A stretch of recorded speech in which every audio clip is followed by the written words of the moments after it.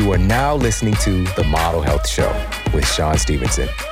For more, visit themodelhealthshow.com. Welcome to The Model Health Show. This fitness and nutrition expert, Sean Stevenson, and I'm so grateful for you tuning in with me today. On last week's episode, we really dove deep into the emerging science on how this quarantine has our society more unhealthy than ever. And one of the things we noted was the shocking increases in processed food consumption. For example, General Mills has seen across the board increases in various product lines since this quarantine began. And this got my train of thought thinking about something I've been wanting to do a show topic on for a very long time. It's something that is near and dear to my heart, and that's cereal. All right, I've been wanting to talk about cereal on this podcast for quite some time and really talk about the origins of cereal and the history. And I'm telling you today, it's going to absolutely knock your socks off. All right, this is totally going to blow your mind. The advent of cereal and kind of some of the stories of the characters behind the creation of it and the impacts on our health today is something that's really, really interesting and really trippy. But for myself personally, it's one of my fondest memories growing up, one of my earliest memories. I was literally 3, maybe 4 years old, and I was hanging out with my great grandmother, and she lived in like a senior living facility. And I remember that day getting onto this little special senior citizen bus with her. And I remember feeling like a celebrity as all the older folks are like wanting to shake my hand and they're all smiling at me. I felt so important. And I don't know what it's like to be Tom Cruise, but that's probably what is closest. And so I got onto the bus and we took a trip to the grocery store. That was a trip for my great grandmother. And by the way, if you want to picture my great grandmother, so this is, me being multi-ethnic. This is my white grandmother. And you can picture her. She looks like Betty White, but like with less teeth and like a all-purpose all-day muumuu on. All right. This little just kind of nightgown thing she wore all the time. All right. So that's Momo. All right. So we went to the grocery store and she got some stuff and we went back to her place. And I sat down, she put a bowl in front of me and she poured this cereal that had one of my favorite cartoon characters on the front, Fred Flintstone. And it was beautiful cereal. She put the milk on there and I started to eat and I was blown away. Not only did I love that cartoon, but I love that cereal. And I can still taste it, that moment, even today. Have you ever thought about how interesting it is that certain foods, certain flavors take you back to a certain place in time. Certain songs take you back to a place in time. Certain smells, your olfactory senses. All of our senses are dynamically connected to our memory. It's one of the most powerful things. And from there, in that moment, I became one of the world's most obsessed cereal eating human beings. All right. So from the time of like being 3 or 4 up until the time that I met my wife, well, then girlfriend, because when I met her, even though I changed so many things in my diet and I was eating organic and I was eating a lot less processed food, a lot more fruits and vegetables and all this good stuff that I thought I was doing correctly, which many of it was awesome. But I had a thing about cereal. Every night, I would pour a couple of bowls of Honey Nut Cheerios. All right, that was my thing. The bee, Buzz Bee, me and Buzz Bee were tight like that. We were connected. All right. And from there, once I was like, that's enough with this bee. All right, Buzz Bee, it's been too long. I know that you're not good for me. So I thought I upgraded by getting me some Quaker Oats squares. Like, let me fully adult now, because that's what adulting is like eating adult cereals. But it still was a tremendous amount of sugar. And I'm sure that my body was not any happier by making that switch. All right. But eventually I let the cereal go once I really dove into the science and looking at even consuming that amount of, quote, healthy whole grains wasn't necessarily showing up as beneficial to my health. And so we're going to talk about some of those aspects today. But I encourage us to let's start to conjure up some of those ideas for yourself. What was your favorite cereal moment? What was your favorite cereals growing up? Saturday morning cartoons and cereal?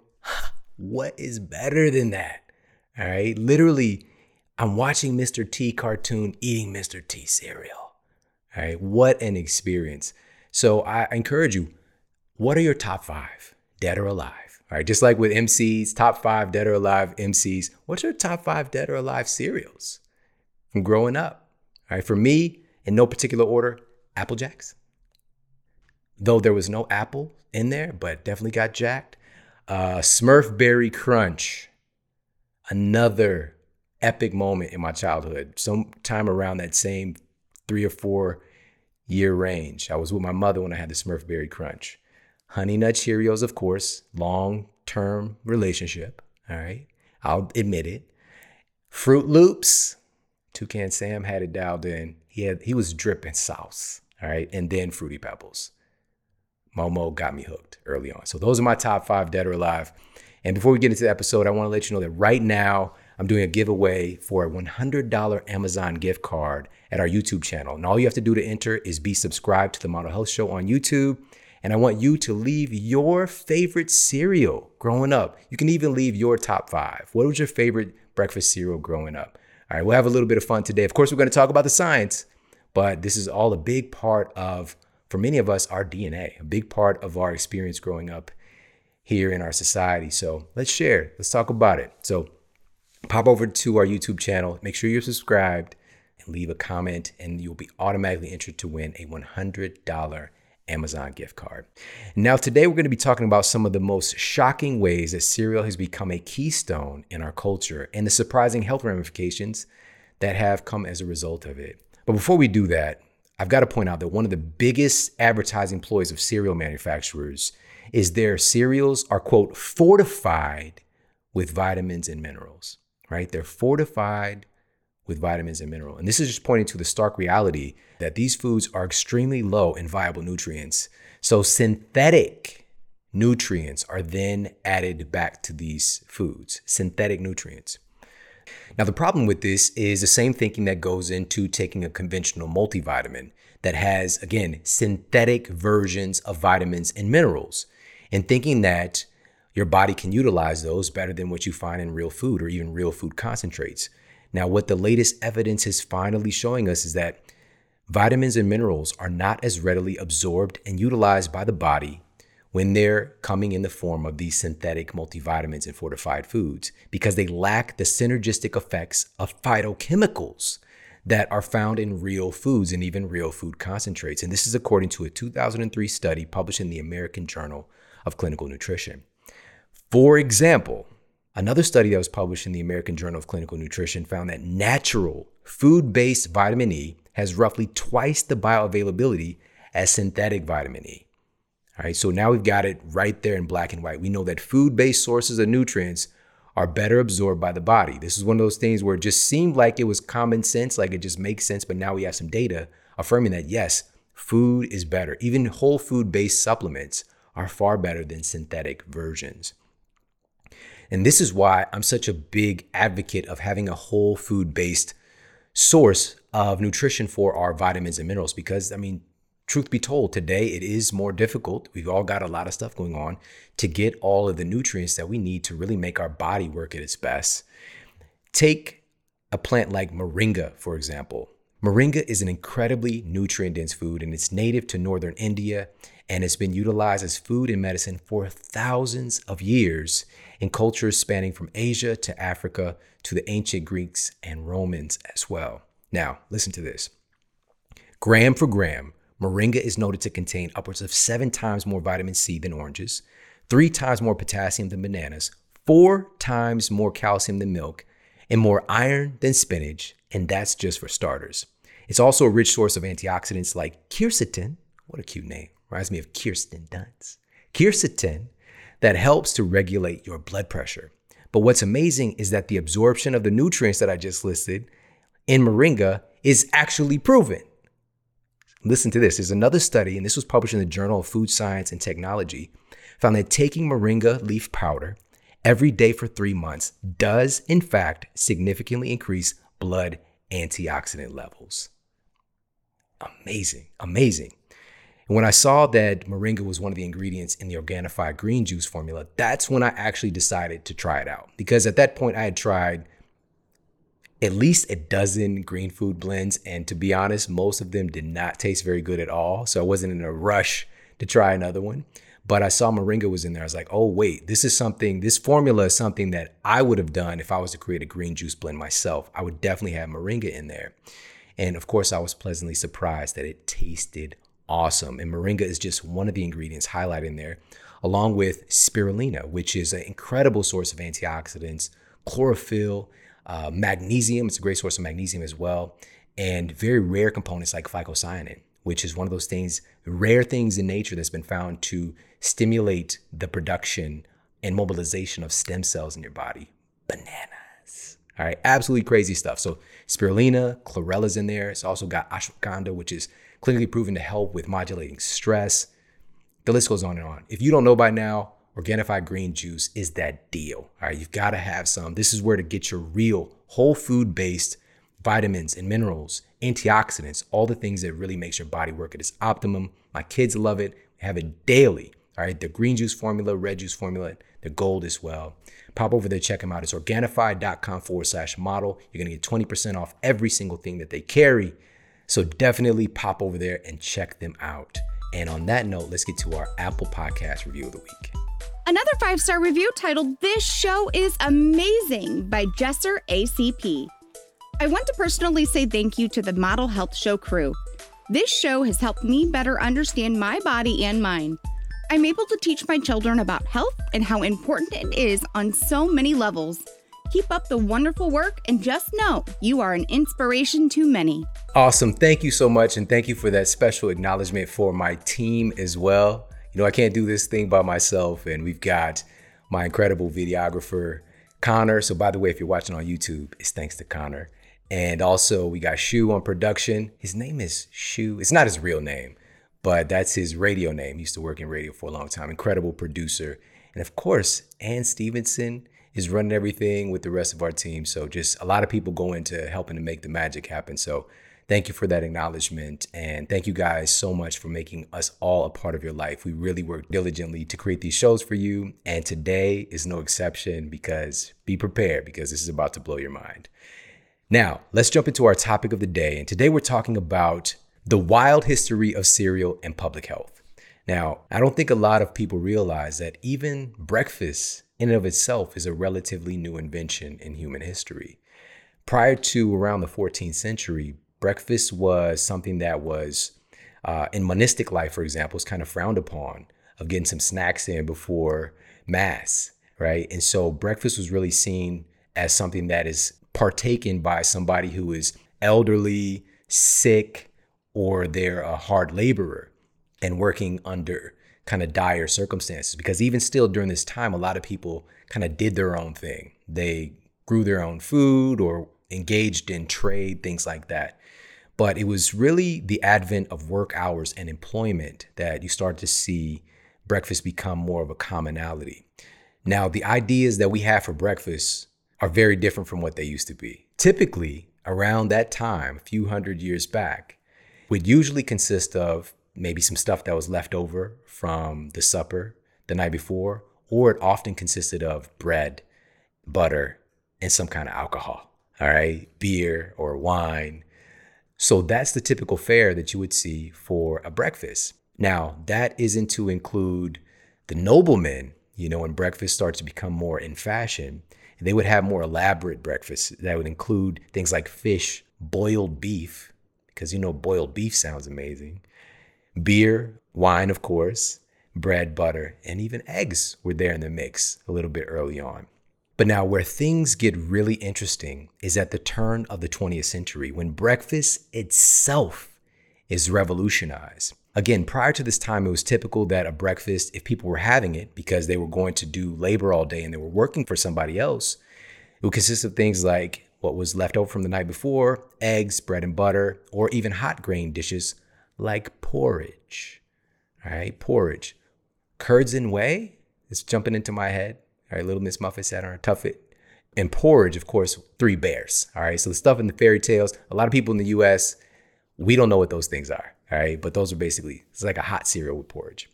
Now, the first inkling of modern day breakfast cereal was born in 1863, thanks to a physician named James Caleb Jackson.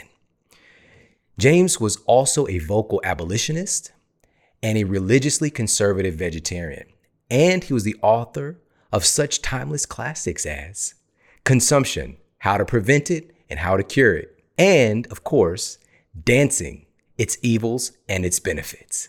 Now, even though these aren't exactly timeless classics, these are real books. And I went and actually, I couldn't stop reading one of these. So let me read you a passage from his book, Dancing, Its Evils and Its Benefits. So this is directly from his book. He says, quote, "With Christian believers, there is a very general distrust existing towards dancing and an amusement. They feel that it is productive of wide evil, and the more liberal of them believe that it is, at best, productive of only incidental good.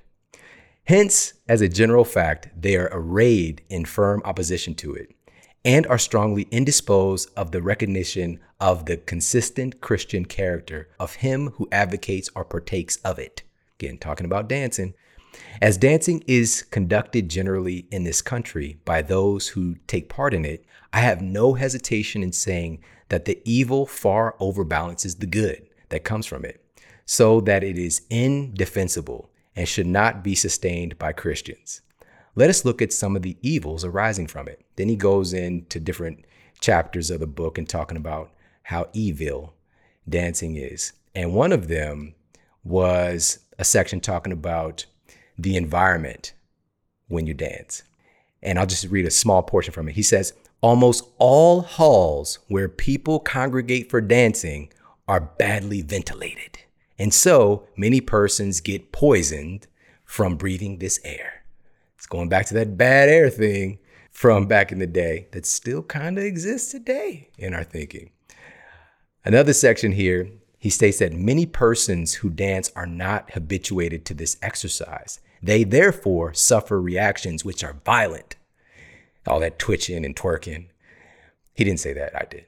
"And to which subsequent sickness of an acute and not infrequently of a dangerous type is to be ascribed." All right, so he's saying people who are not conditioned to dancing, they dance and then they feel bad. Now, I don't know how that actually happens or when. I don't know what kind of dancing he's doing. But reading this and knowing that the person who is the godfather of your favorite cereal was like adamantly against dancing. It reminds me of the movie Footloose. All right. Kevin Bacon had to deal with the same shenanigans. All right. And the guy who really created cereal was against dancing, which is just super weird. It's nothing harmful, but just super weird, little fun fact. Now, Dr. Jackson, he ran a medical sanitarium in Western New York. And sanitariums were people who usually were a little bit more wealthy, a little bit better off, would go to these kind of spa places, have all of these strange treatments done. Some of them actually have some sound science to back them up today, like various light treatments, exercise machines. You know, some of them like had vibration equipment along with them, and all kinds of nutrition advice and fasting and things like that. But what he did was, at his sanitarium, he created a breakfast cereal from graham flour dough. And it created this dried block, basically. And then they would take it and break it into shapes. But it was so hard, it would literally break your teeth if you tried to eat it. And so they would have to soak it for several hours, generally overnight, in milk often. And this is what he called granola. Granola. Not granola, granola, like Dracula, right? Granola. That was the invention. The very first inkling of modern cereal was thanks to Dr. Jackson. Well, one day, another fellow, a colleague of Dr. Jackson, named Dr. John Harvey Kellogg, dropped in to Dr. Jackson's sanitarium. And Kellogg had his eyes on upgrading the conditions at his own sanitarium, right? He was just kind of taking in some of the atmosphere, seeing what he was doing with the nutrition. And he took this idea for granola and he basically stole it. All right, he took it back to his place, put together his own formula, very similar from the one he saw, and he called it granola. It wasn't even shy about it. All right, he just swipe or no swiping, that one. Now, granola is not exactly cereal, the modern cereal that we know. The birth of that modern cereal truly began to take shape when Dr. Kellogg stumbled upon a new recipe with his younger brother. Dr. Kellogg wanted to create a cereal for his patients to improve their mental health, to improve physical health, and to suppress sexual desires. Wait, what? I had to actually go through some of Dr. Kellogg's old-fangled writings to see if this was true for myself. And well, here's what I found. Dr. Kellogg was seriously concerned about the health of U.S. citizens, and he believed that the big problem plaguing people's health was rampant sexual desire and masturbation. In his book, Plain Facts for Old and Young, Embracing the Natural History of Hygiene of Organic Life, he listed some of the symptoms of masturbation to be things like poor digestion, mood swings, bad posture, clearly. Also, impaired vision, not so clearly, and paralysis of your lower extremities. He also noted that masturbation could lead to things like bad skin, all the way to things like seizures. Basically everything. It was a list of every symptom you could think of. And it was largely directed towards parents, right? To keep an eye on their kids, right? So, Billy's got poor posture. He must be in there, doing that thing, right? Or, Rebecca's got acne, so she must be double clicking the mouse, And so the thing is, you can't make this stuff up. And I was wondering when I was reading this, like, why doesn't he have a biopic yet? This is crazy.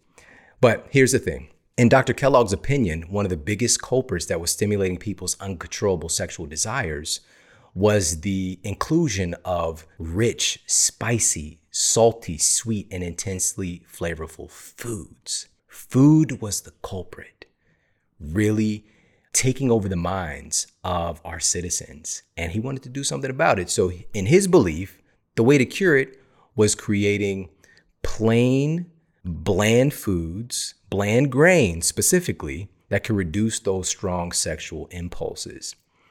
And with this in mind, he set out to create breakfast foods that would help people to stop these impure desires to start the day, right? That's how you want to start the day.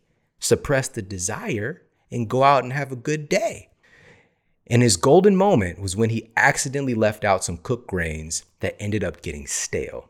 And he, along with his brother Will, his younger brother Will, decided to roll the stale grains out and found that they had a nice, crispy, flaky consistency after they were baked in the oven.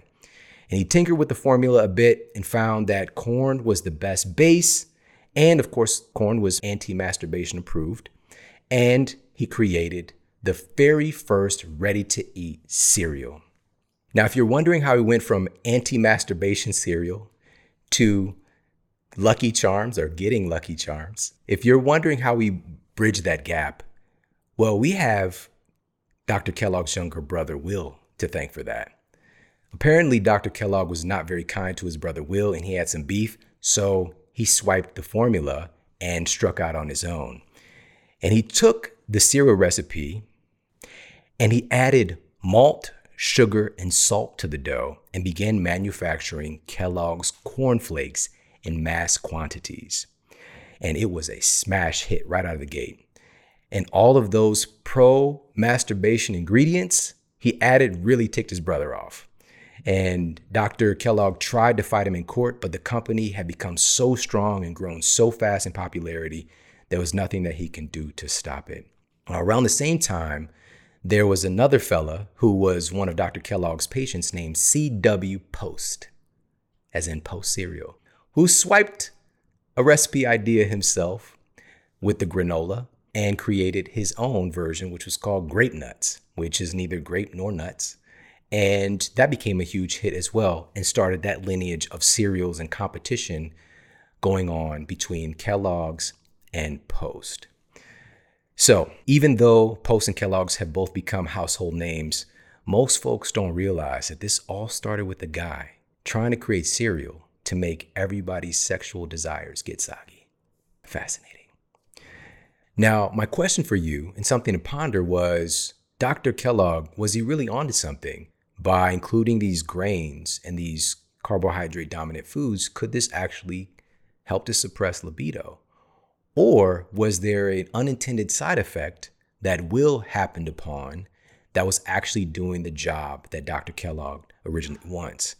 Now, if you look at some of the most recent startling evidence, a study published in Clinical Endocrinology, researchers found that sugar, specifically, as added to cereals at this time, induces a significant reduction in total and free testosterone levels.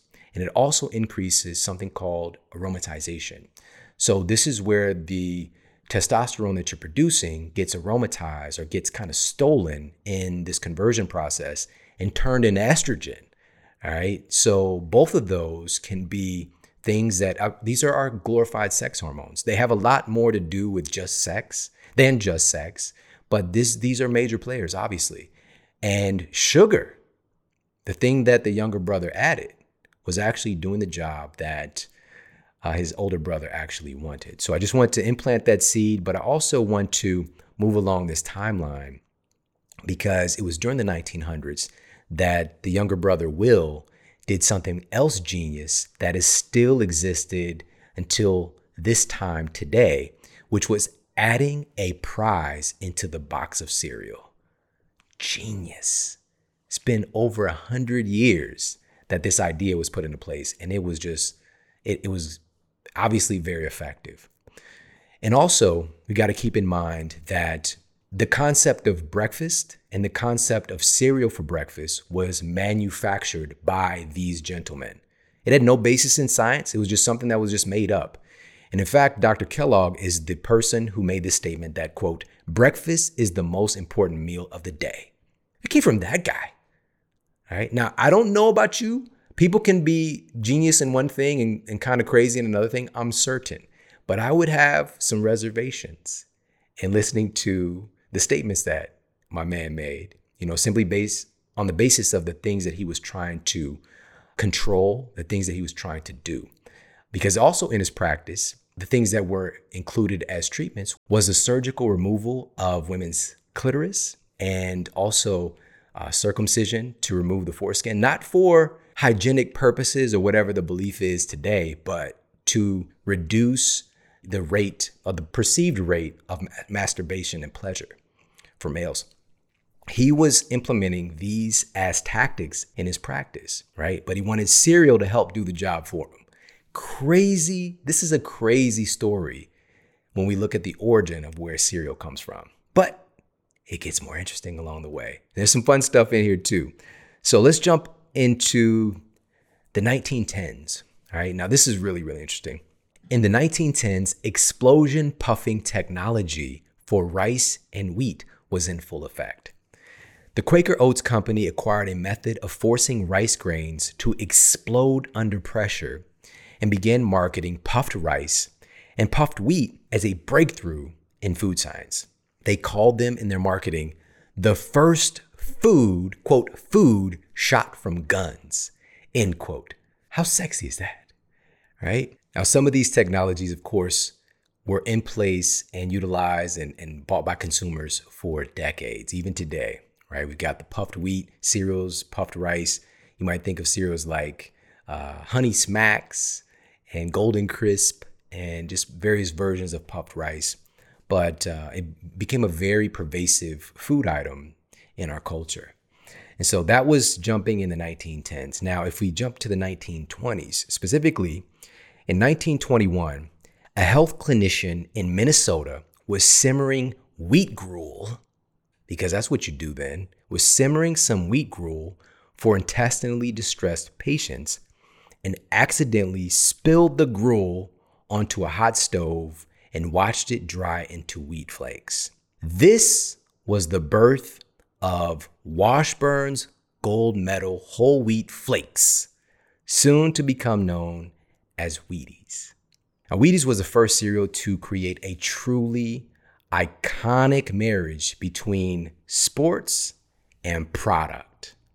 In the 1930s, Wheaties was able to get testimonials from sports heroes like Luke Gehrig and 45 of the other 51 players on the 1939 Major League All-Star team. And And it turned this modest little wheat cereal into something of legend.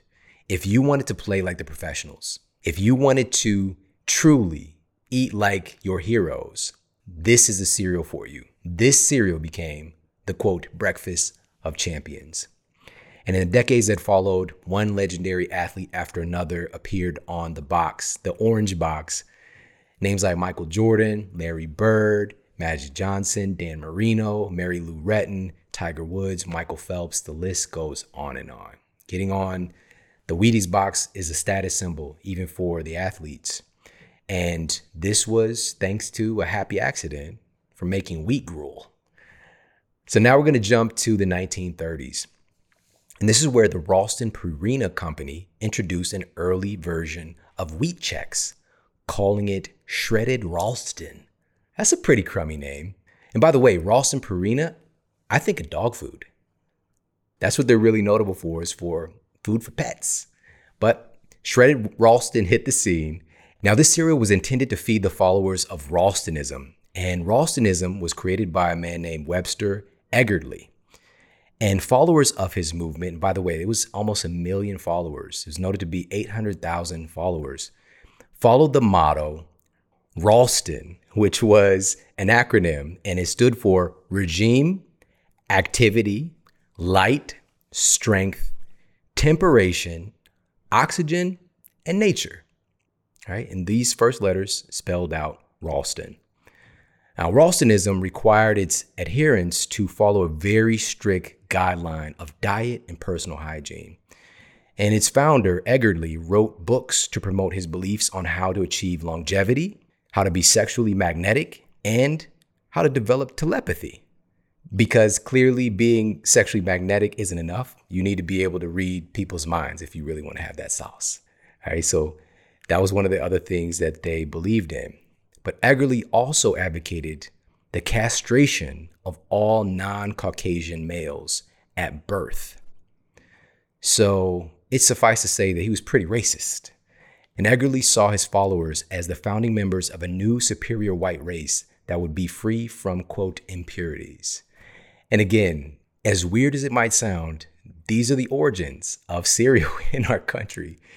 And Chex is one of the cereals that kind of came out of the Ralston movement. And for me, I attribute Chex to like happiness because of the commercials, right? I love double Chex, better than the rest. Corn, rice, sweet, crunch, double, crisp. Shout out to those who know that song growing up. But just another interesting angle on how this was created. There's often a seed of trying to provide a mental and physical superiority through the cereal. But over time, that got to be mutated into something else.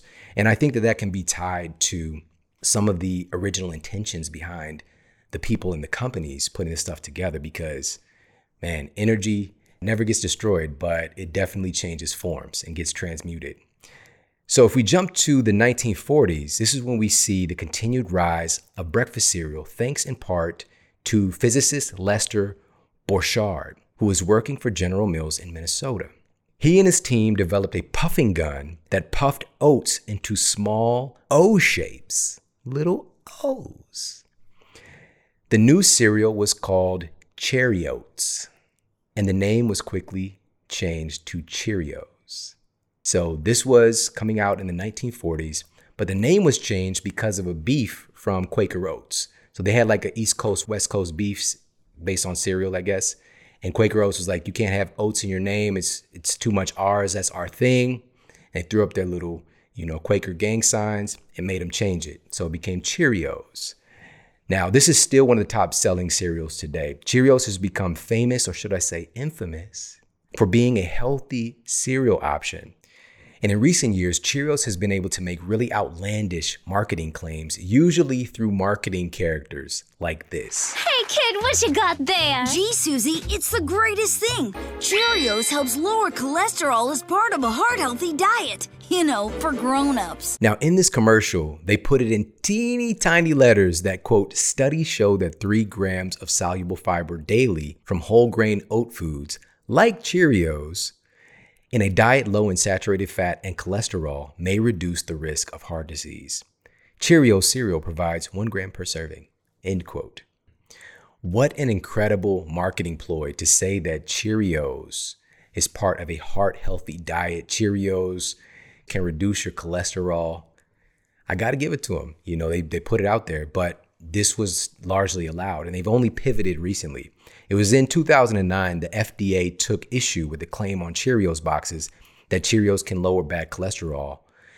And in the letter, the FDA told General Mills that either it needed to change the print on Cheerios boxes or apply to get Cheerios classified as a cholesterol-lowering drug.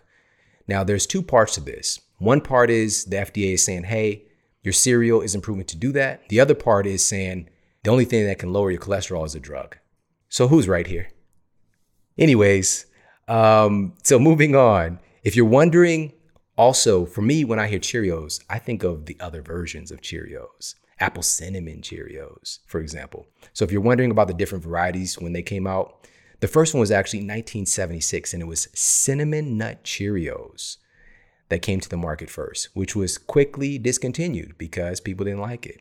But then General Mills struck cereal gold with the release of Honey Nut Cheerios 3 years later. And Honey Nut Cheerios were instantly popular and became the #1 cereal in America, eventually leading up even until recent years. Another note, by the way, the plain Cheerios, and I don't know about you, but as a kid and other kids, even back in the 1940s, they would take these cereals that were kind of more for adults, and they would add sugar to it to make it more palatable for kids. And we would get these, we would get food sometimes from food banks and on the WIC program where we had specific cereal that we can get, and they largely didn't have the sugar that we were accustomed to. So my brother and sister and I, we would add sugar to the cereal. We get the Cheerios or the Toastios because we get the generic kind and add sugar to it.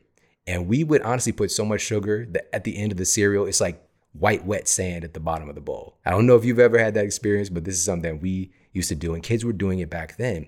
And the cereal marketers noticed this, and they began adding more sugar to their products and shifting their focus on marketing more towards the kids who love their cereal as well, and they wanted more sugar. But before we get into the sugary sweet times of today's cereal, let's take a look at when the generational shift actually took place. So we're going to take our time traveling DeLorean to the 1950s, where sugar began to truly take center stage in breakfast cereals. This is when cereals like Kellogg's Frosted Flakes hit the scene, along with its pitchman, Tony the Tiger. And this was also when we saw a new era of television advertising and marketing to kids. They would have whole mini episodes of cartoons just surrounding the selling of a cereal. Can you imagine? Number one, cartoons are a super new thing, and kids are obsessed with them. And marketing to children put together in one, it was like a no-win situation. For example, Alphabet cereal had Mighty Mouse as one of their featured characters. And this is one of the statements that Mighty Mouse would make. Here I am. Hooray! Won't you join us in some alphabets? Yes, sir, 'cause they're good for you. Made of crisp oats to help build strong bodies. Sparkled with just the right amount of sugar for quick, extra energy. So your good buddy Mighty Mouse is telling you that sugar is going to give you quick, extra energy. What are you going to do? You're going to power up on that cereal, right? Not only can you spell out words in your bowl with the alphabets, but you can also get energy to be strong like Mighty Mouse and save the day. So that's when we really saw it take place, was during the 1950s. And if we take a time jump to the 60s and 70s, this is where we see the explosion of colorful, fruity flavored cereals with the popularized use of artificial flavors and colors in cereals. Now, there was a device called a gas chromatograph that was able to isolate flavors in various foods that have been used for quite some time, where you can isolate flavor notes of a strawberry and then take that flavor and add it to something else, right? To create a strawberry flavored soda or strawberry flavored yogurt or whatever the case might be. No strawberries required, right? But humans evolved having connections, neurological, biological connections to flavors. Flavors indicated certain nutrients are coming alongside those things. But now we're getting the flavors, we're getting hijacked in flavor, but we're not getting the nutrients along with those flavors. And it starts to create chaos in our minds, and we don't even realize it. And so this is when this technology was starting to really be used at its ultimate potential for cereal. Now, in addition to the artificial flavors and the sugar, we also had the widespread use of artificial food colorings that have raised serious concerns for decades now, that is only getting some serious attention in the media right now. So going back and looking at one of my childhood favorites that I talked about already, Fruity Pebbles. In addition to the absurd amount of sugar that it contains, it also contains red 40, yellow 5, yellow 6, blue 1, and blue 2. Just think about making a recipe like you're cooking with your kids and you're like, can you hand me the blue? What is that? So weird, right? But now here's the thing. According to a study published in Environmental Health Perspectives, red 40, yellow 5, and yellow 6 contain a well-noted human carcinogen that's, of course, permitted at low, presumably safe levels in food dyes.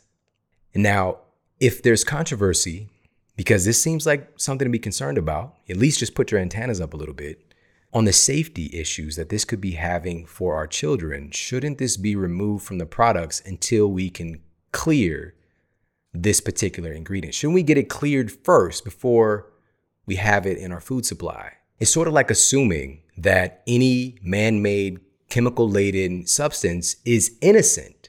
It's acceptable for use until proven otherwise. And it really should be the opposite.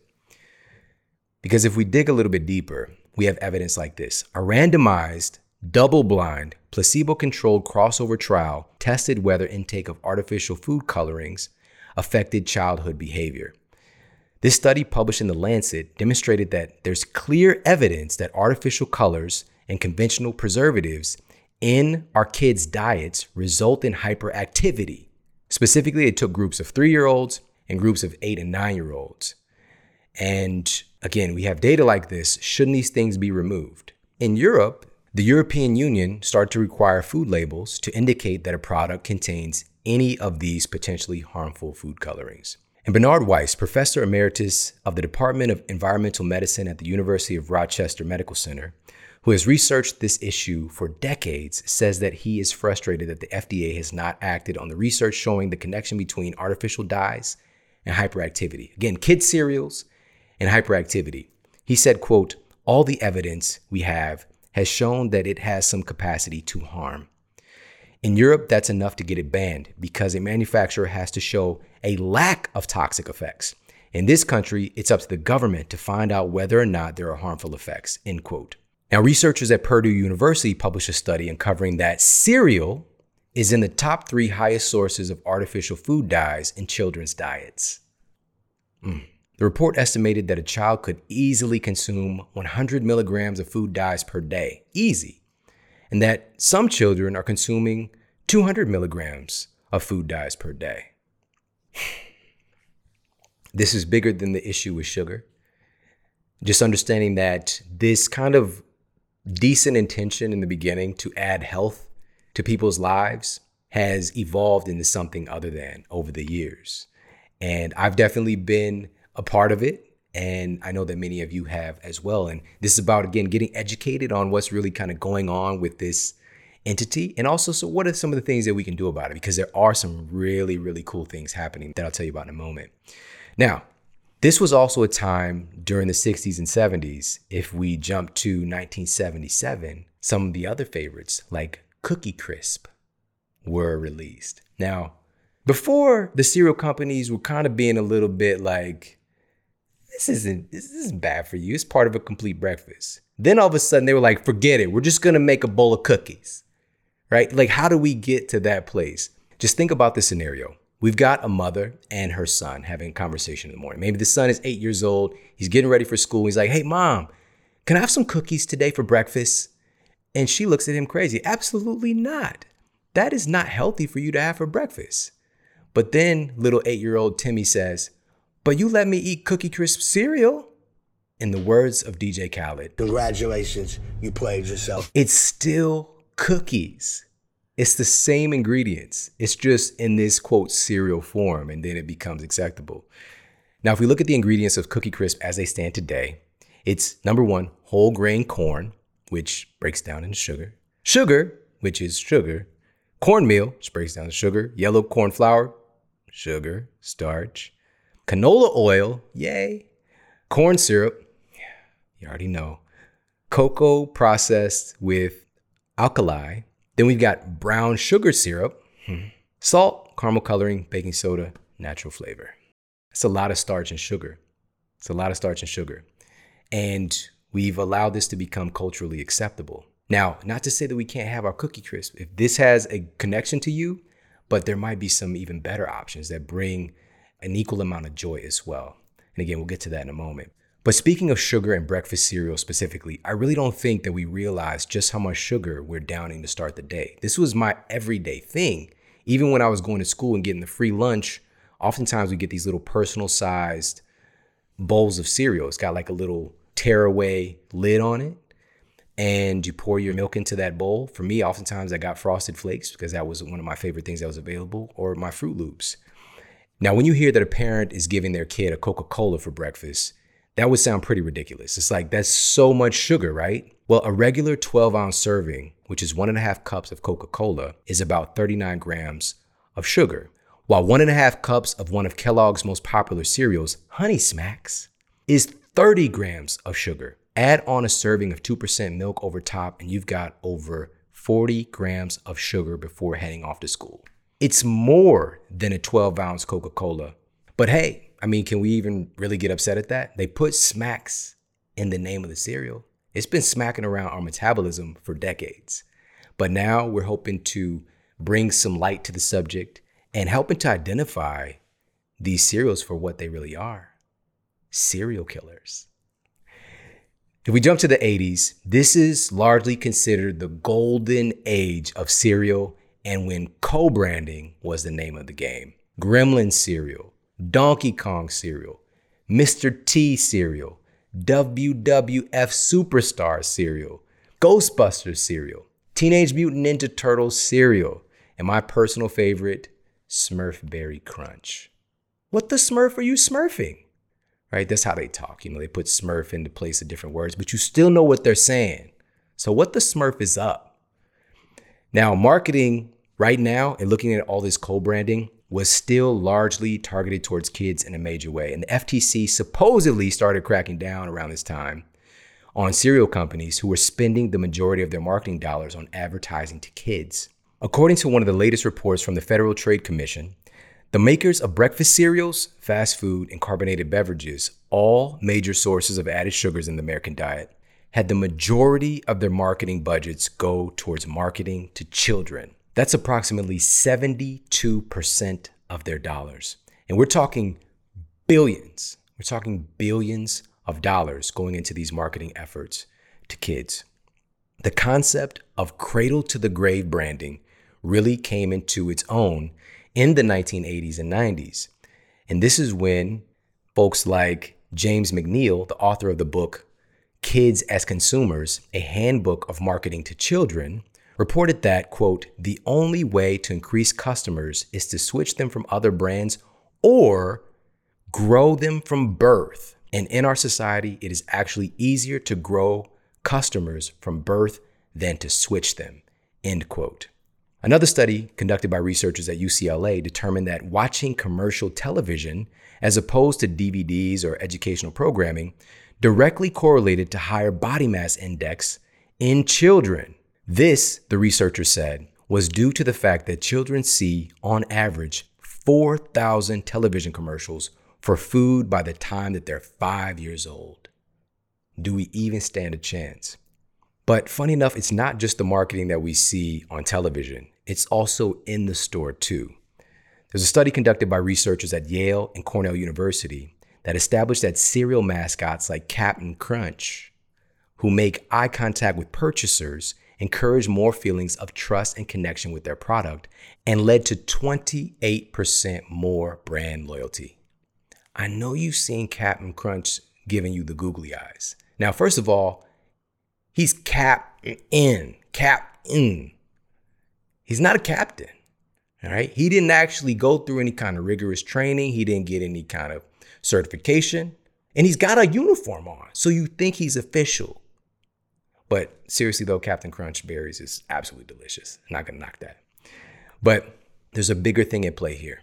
It's just to get you cradled to the grave, get you hooked, keep you buying, even if it's hurting you. That's the problem, because I have no issue if something is bringing you vitality and joy. Even if it's bringing you joy and it's not the best and you occasionally do it, so be it. But these things become so pervasive and addictive, and we went through on so many different levels how they've really got ingrained, and I could taste Apple Jacks right now. Right now we're looking at a situation where the conversation is finally beginning to change, because it was in the 2000s that we saw a big shift towards, quote, health conscious cereals. Now, with that said, these were still largely touting the belief that healthy whole grain cereals that were loaded with carbohydrates to start the day were ideal. But we're just removing some of the sugar, having organic grains, and these would be the ideal choice for health conscious consumers. Now, with that said, there are levels to this. Of course, avoiding inflammatory ingredients, artificial dyes and flavors, and switching over to things that aren't loaded with sugar. These are steps in the right direction, but we still have to keep into account it might not be a good idea to start our day by carb loading. And this is highlighted in a study conducted by researchers at St. Louis University. And this was published in the International Journal of Obesity. And it sought to discover what happens with fat loss when you eat a high carbohydrate breakfast versus a high protein, high fat breakfast, with the calorie count of the meals being the exact same. The researchers had the study participants decrease their overall caloric intake by 1,000 calories in the study, but they had different people on these different macronutrient ratios for their first meal of the day. This was the only difference, was a high carb breakfast or a high protein, high fat breakfast. Here's what they found after an 8-week study period. The study participants in the lower carb breakfast group showed a 61% greater reduction in body mass index, and a 65% greater weight loss, and a 34% greater reduction in waist circumference, and a 16% greater reduction in overall body fat. This just trips me out. It's just like, and so many things improved simply by shifting that macronutrient ratio of that first meal. So even though we made a big shift with these more health conscious cereals, we can still take it a step further. And for me, this really clicked in my mind when we were doing an episode when I had on Ori Hofmeckler. And he's a best-selling author, and he's been in this field for decades. And he's the person who really kind of pushed into popular culture concepts of like intermittent fasting and having the ability to have nutrient stressors, right? Certain nutrients that provide a healthy amount of stress to the body. And one of the things that he mentioned was the fact that at some point, somebody's going to create cereals that are low to no carbohydrates or low to no sugar and high in protein, and maybe even out of something like whey protein. And I was like, that's interesting. I wonder if that'll ever happen. And it did. It actually happened, because I found out about this incredible cereal company that was dedicated towards doing stuff, not just making progressive steps, but like, let's do this the best way possible and address more of the issues that people have with conventional cereals. But here's the thing. I'm sorry, but Kashi is not delicious. All right. That's when I was trying to get healthy. I was eating this cereals like I'm just eating like twigs and berries, like I'm eating, I don't know. I was eating some sarsaparilla or something. It's just like, it was not a pleasurable experience eating my Kashi. If I want to have a bowl of cereal, like even if it's just for like a little fun snack from time to time, give me some of that nostalgia. Give me some of that good feeling. Give me some of those flavor sensations. But do this in a way that's not going to gum up my metabolism. And here's what this cereal has come up with.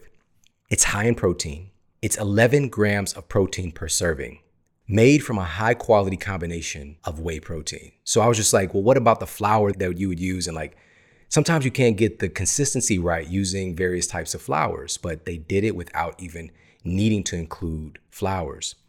Zero sugar. It's actually zero sugar, sweetened with natural sweeteners like monk fruit and stevia.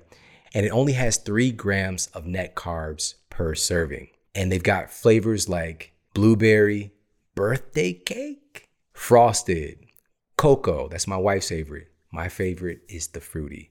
Keto friendly, gluten free, grain free, soy free, low carb, GMO free.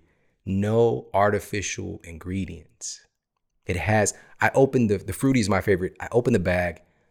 The aroma, if you can see me on YouTube, the aroma was really what did it for me. And that connection to like, oh, that's cereal right there. But again, this is something that I'm just going and hammering cereal all the time, but we can do this better. And I want to make sure that we're getting products out to the public and starting to change the culture, starting to shift the buying behavior and moving ourselves away from all of the sugar that is clinically proven to cause all these problems, and also add in things that we need like protein as well that can help with satiety, and moving away from the artificial food dyes that we know again can cause problems with hyperactivity, just to name one, and also being a carcinogen.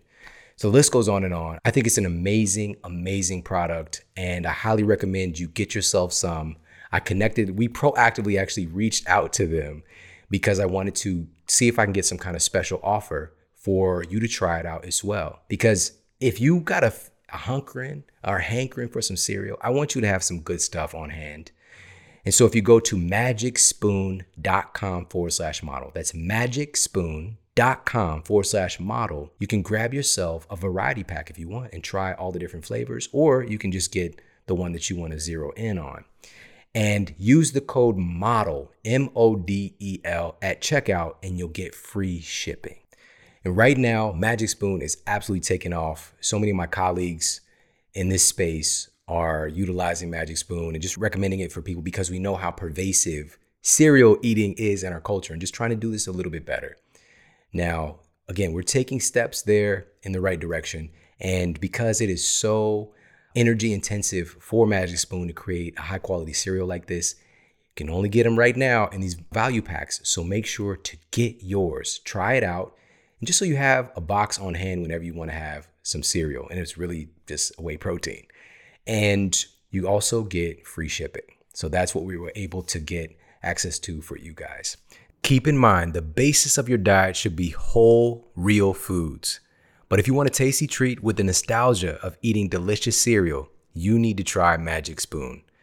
And Magic Spoon is so confident in the product, it's back with the 100% happiness guarantee. If for any reason you don't like it, they'll refund your money, no questions asked. And so I want to kind of go through this history of cereal because it's a passion of mine growing up, and it's something that I totally just deleted from my life once I really found out all of the harmful ingredients that are in our cereals. And also I started to find out some of the stories behind the companies that have made the cereals that have become so popular today. If you look at Dr. Harvey Kellogg, you go into his spa for a nice spa day and you end up getting your genitalia burned off. It's just, that shouldn't happen. You know what I mean? But again, with the diet portion, he was trying to find a way from what he believed to get people healthier. We've come so far since that time, but we still have a long way to go, and we can take advantage of the wonderful things that we have coming up along the way. But at the end of the day, this is all a learning experience for all of us. And there's no shame at all in being somebody who's a big fan of cereal. This is the Model Health Show, and we really focus on nutrition at the highest levels. But everything is an option. Everything is an option. And all of us have a story. And my story, if I could pick a food that has been the thing that jumps out the most in my growth and in my years, it would be cereal. I've got memories tied to those things, right? So after school, cartoons were great. All right, we had Transformers, Thundercats, for Saturday morning cartoons. Grandma watching, The Equalizer and Magnum PI during the school days. Sorry, Grandma, Saturday mornings are for kids. And this was a time, can you imagine? This was a time when cartoons were not available 24/7. You got like a couple hours Saturday morning. It's prime time for kids. Muppet Babies, Ninja Turtles, Ghostbusters, all that stuff. And having a bowl of cereal in that experience really was, I looked forward to it. I really love those experiences. But what's up with on Saturday morning after the cartoons go off? It's just the weirdest programming comes on after that. It was like basket weaving convention or something, it's super weird stuff. But these are all part of our experiences. And I'm grateful for you making me a part of your experience. And I hope that you learned a lot today and some little fun facts that you could share with other people. And of course, again, pop over to the YouTube channel and leave a comment to enter yourself into the giveaway for the $100 Amazon gift card. All right, so make sure you're subscribed to the Model Health Show on YouTube, leave a comment, and you'll be automatically entered. Now, listen, we've got some epic shows coming your way very soon. And just please keep in mind that as things start to shift with this quarantine, that we need to be even more adamant about protecting our health, about investing in our health, our physical movement, nutrition, getting high quality sleep. And so as we're moving towards change right now, we have to keep in mind that we're going to see a new normal. And you want to start to shift your habits right now towards getting yourself prepared for when things open up and, you kind of get back to a day-to-day routine. The time is now, so let's not wait. All right. And I appreciate you so much for tuning into the show today. And once again, pop over to YouTube, leave a comment, make sure you're subscribed for some good stuff. We got so many cool things coming on YouTube as well. I appreciate you so much for tuning in. Take care, have an amazing day, and I'll talk with you soon. And for more after the show, make sure to head over to themodelhealthshow.com. That's where you can find all of the show notes. You can find transcriptions, videos for each episode. And if you got a comment, you can leave me a comment there as well. And please make sure to head over to iTunes and leave us a rating to let everybody know that the show is awesome. And I appreciate that so much. And take care. I promise to keep giving you more powerful, empowering, great content to help you transform your life. Thanks for tuning in.